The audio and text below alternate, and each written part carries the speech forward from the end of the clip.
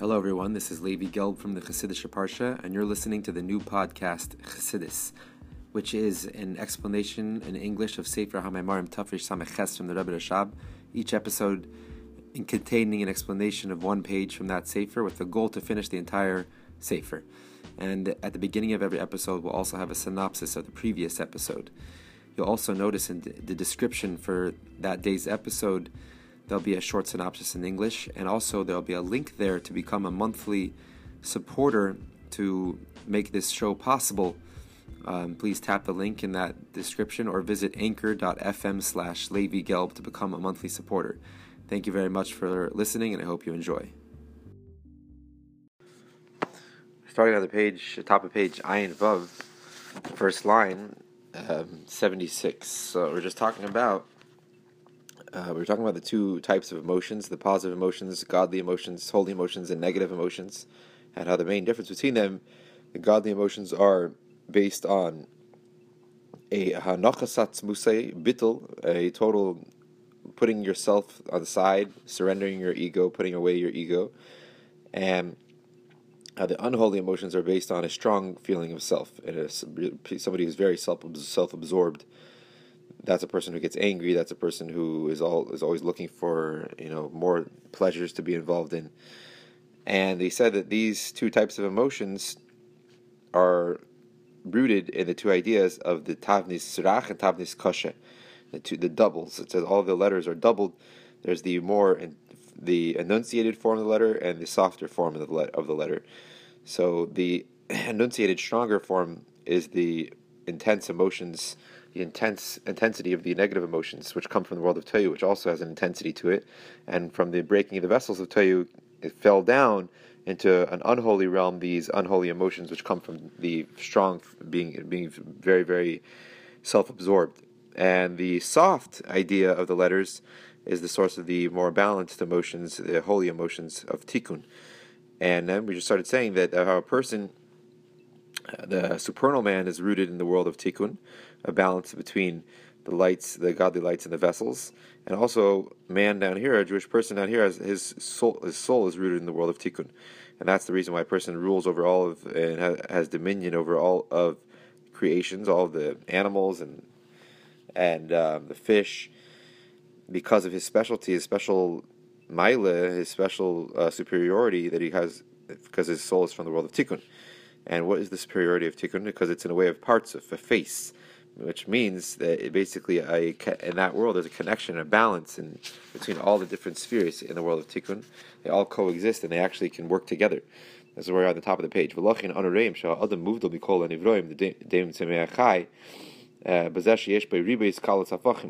And being that a person is rooted in this world of Tikkun, whose main idea is the inclusion and coexisting of all the spheres, therefore we see that a person is separate and unique from all the different creations of the inanimate, the vegetative, and the animal kingdom. And how is he different from them? In the fact that he has a lot of this idea of iskalus. He has many different opposites that come included together within him.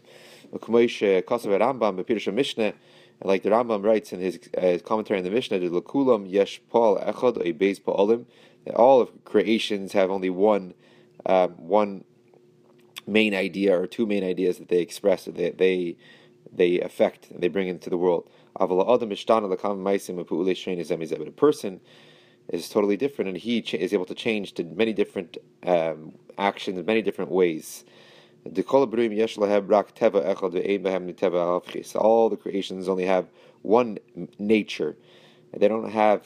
They're not included of many different opposite natures. So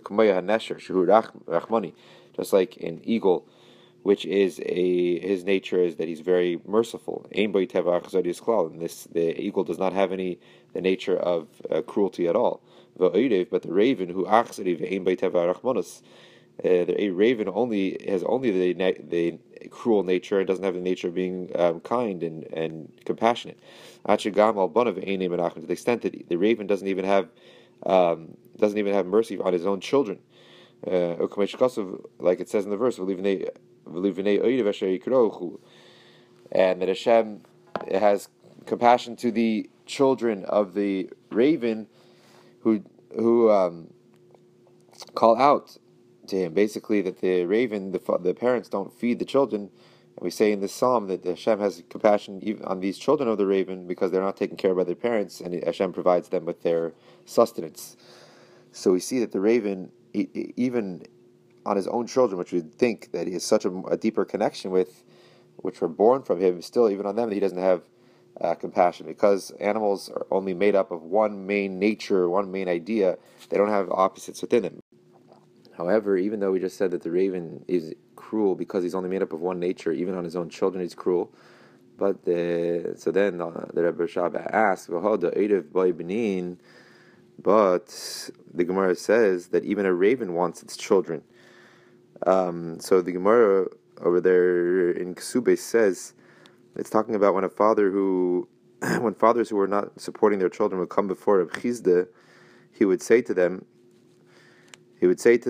turn over a mortar in public, which basically means that this would enable the announcer to stand on top of it and make the announcement more prominent. So turn over this mortar in public and let the father stand on top of the base and announce, even a raven wants its children. And that man, meaning the father himself, does not want his children. So we see that the Amora only shamed but did not compel a resistant father into supporting his children. Anyway, so the point here is he's saying even a raven wants his children, and you don't want your children to support them. So we see from this Gemara that the raven does want its children. So it continues in the Maimer, Amr b'Ksubes Tafim Tesam Beis. So the sages say in Ksubes, what does it mean that? So seemingly here we see that the raven does have compassion on his children. He wants his children, but the sages say in the Gemara in Ksubes, page 49 on the second side, Ha b'chivri v'ha b'ukma. It says that does a raven really want its children?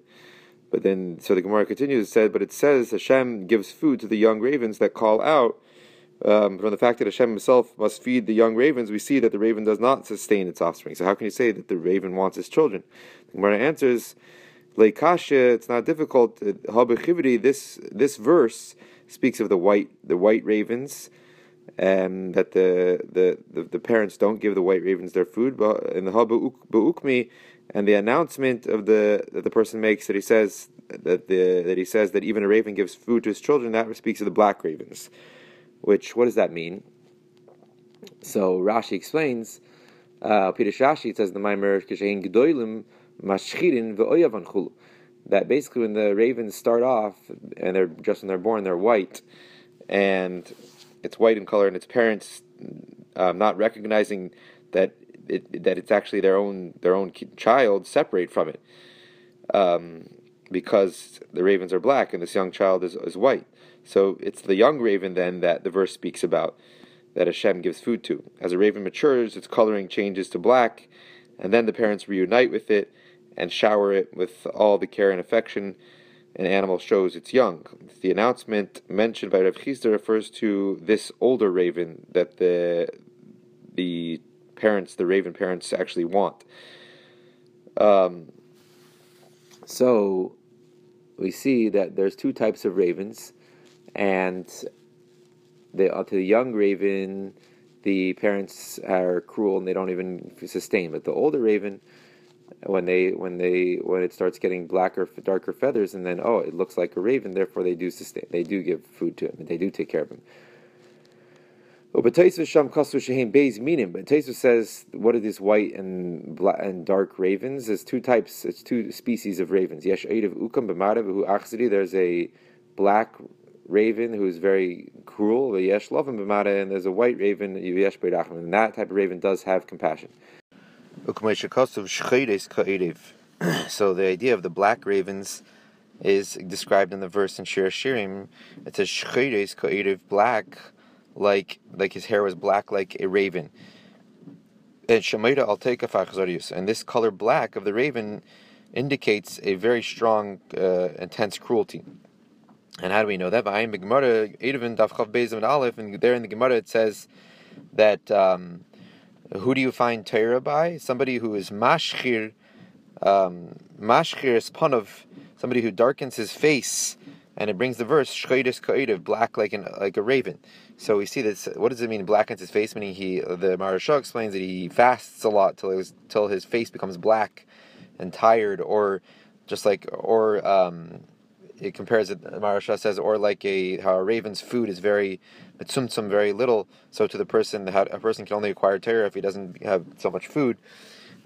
Same idea of fasting, but we see that it uses that verse of the dark black of the raven, of a type of cruelty. Here it's a spiritual cruelty. He's being cruel to himself, depriving himself from food. Umasha Kasuv, another verse in Malachim and Kings, it talks about Eliyahu and Avi and Achav when there was no rain. So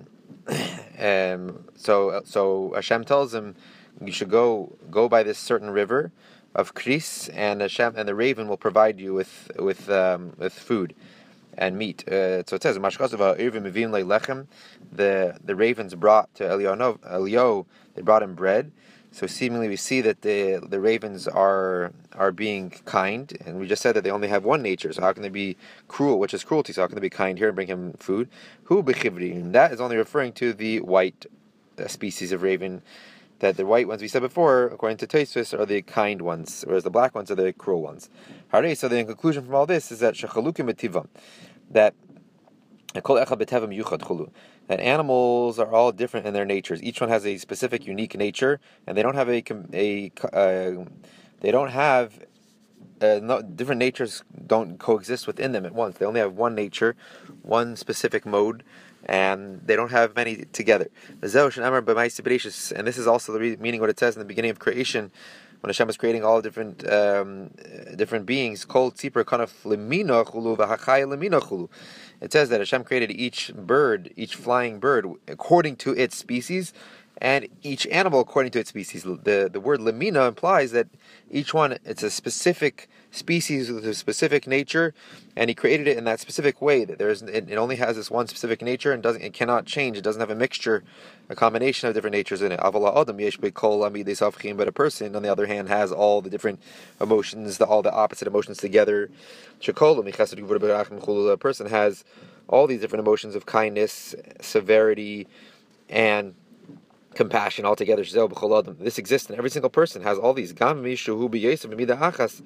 Even somebody who has more, his nature is more like a specific emotion, like a kind person and a good person. Overall, he's a really good person. That's overall his nature. Nevertheless, even he has also the attribute, the emotion of severity and cruelty. Even this kind person, that is his real nature. You see that he was born that way. He can also act in a cruel way. And there we see that every single person, even somebody who tends to a certain character trait, has every single emotion within him. Just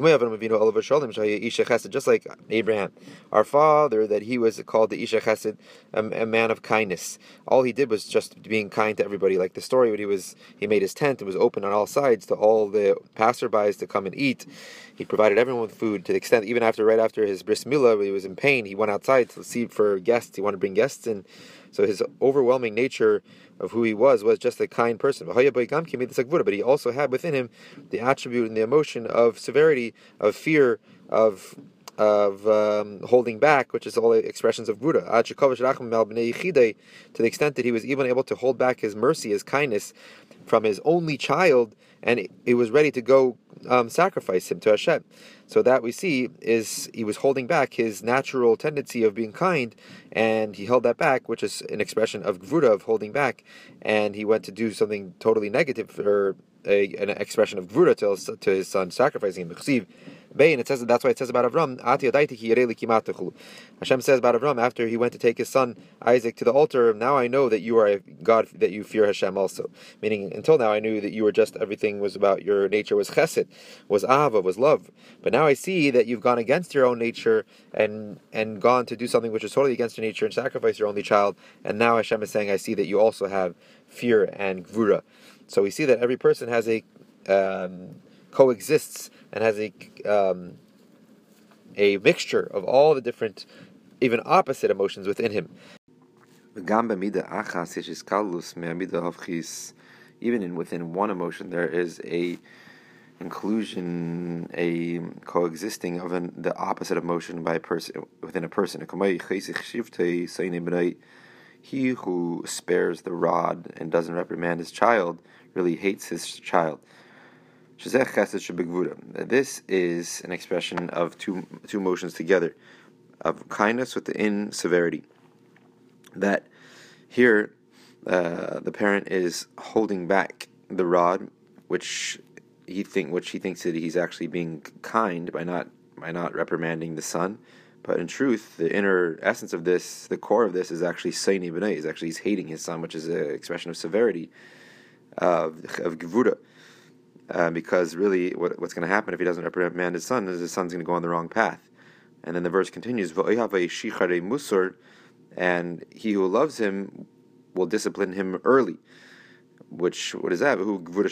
That is severity within kindness, which means, like he's going to explain right now, like a father who reprimands his son, which that is an expression on the outside, is an expression of severity. But in truth, the only reason he is reprimanding his son is because of all stemming from love, because he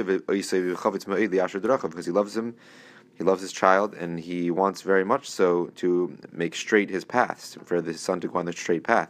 Therefore, that's the reason why he is reprimanding his son. And to another child or another person who he doesn't love him so much, he will not reprimand. So we see this is a mixture, a coexisting, an inclusion of two opposite emotions together, of chesed, of kindness, and gevura, of severity. And here, he who loves him disciplines him early, is, even though on the outside looks like gevura, and severity on the inside really is coming all from love.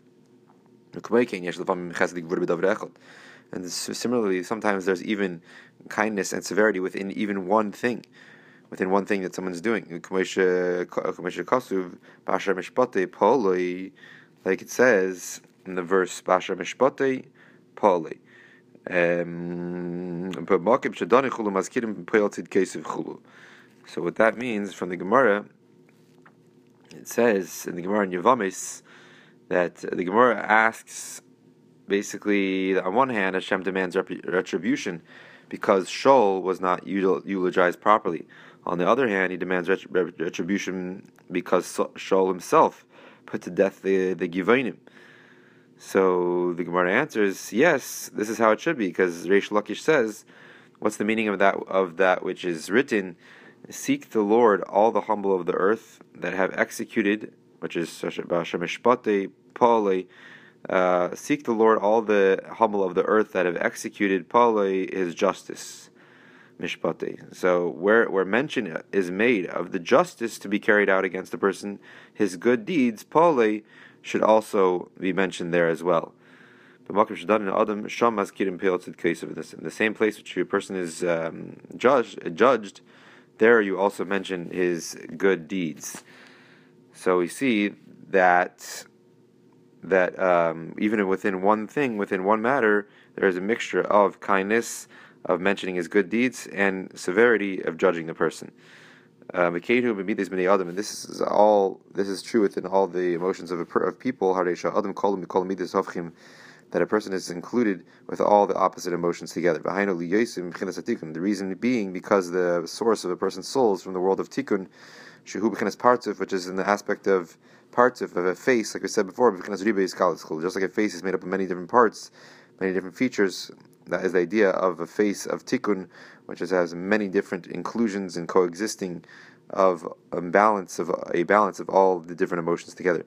All the rest of the creations are their spiritual sources in the world of Tayu. And being that in the world of Tayu, the emotions were in a way of enough mispardim, of separating branches. Meaning all the emotions were totally they had no coexisting, no inclusion of one with the other. They were just separate branches.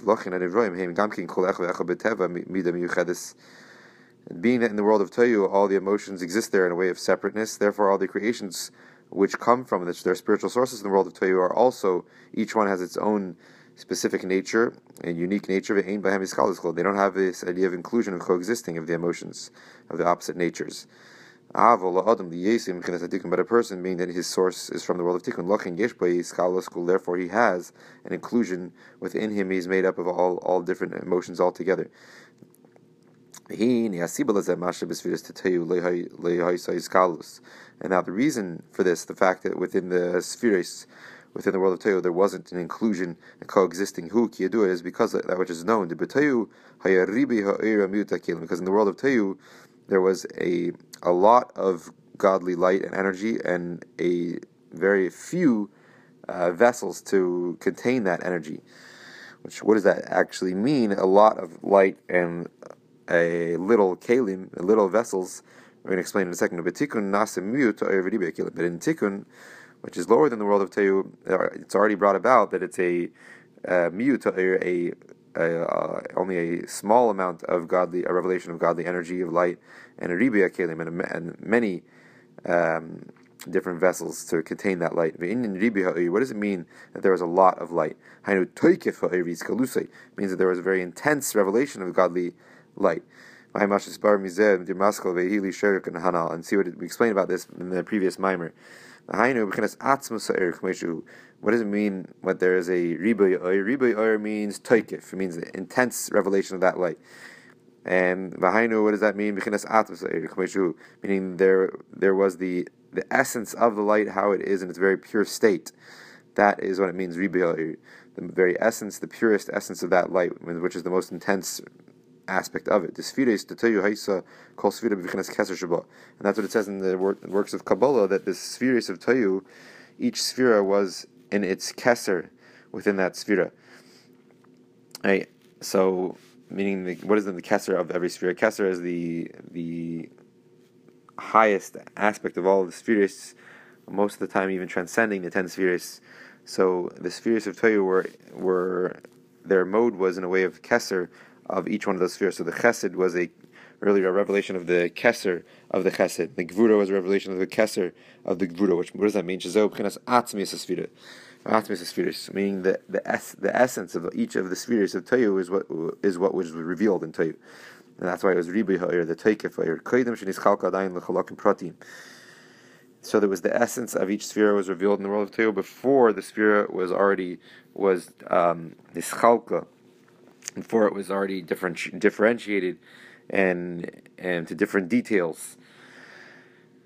So when you have just the essence of something, that is the essential point of it before it's already descended and diminished and become more split up into different details, which are a lot weaker and softer. Whereas if you have the essence of something, it's just the essential point of it. That's before it's been. How do you know that it's the essence of it? Is when it's just one essential point. Before, when it's already come down and relating to different details, different parts, that's when it's already become weaker. And that's why the world of Tohu is called Nikuda, point, because this is where the essential point of every sphere is revealed.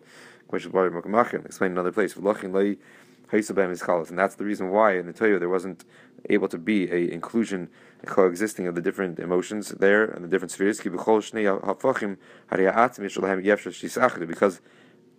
within every two opposites, the essence, the essential part of two opposites, so it's impossible for them to unite together. Like the essence of fire and the essence of water will never be able to be joined together. And therefore, within the spheres of Tohu, being that each sphere was in its essential point, it was impossible for them to join and unite together. So when you have the essence, the revelation of the true essence in the core of something, and it's with the true essence and core of its opposite, they'll never have the ability to unite together, because each one is expressing the true essence of the opposite of the other one.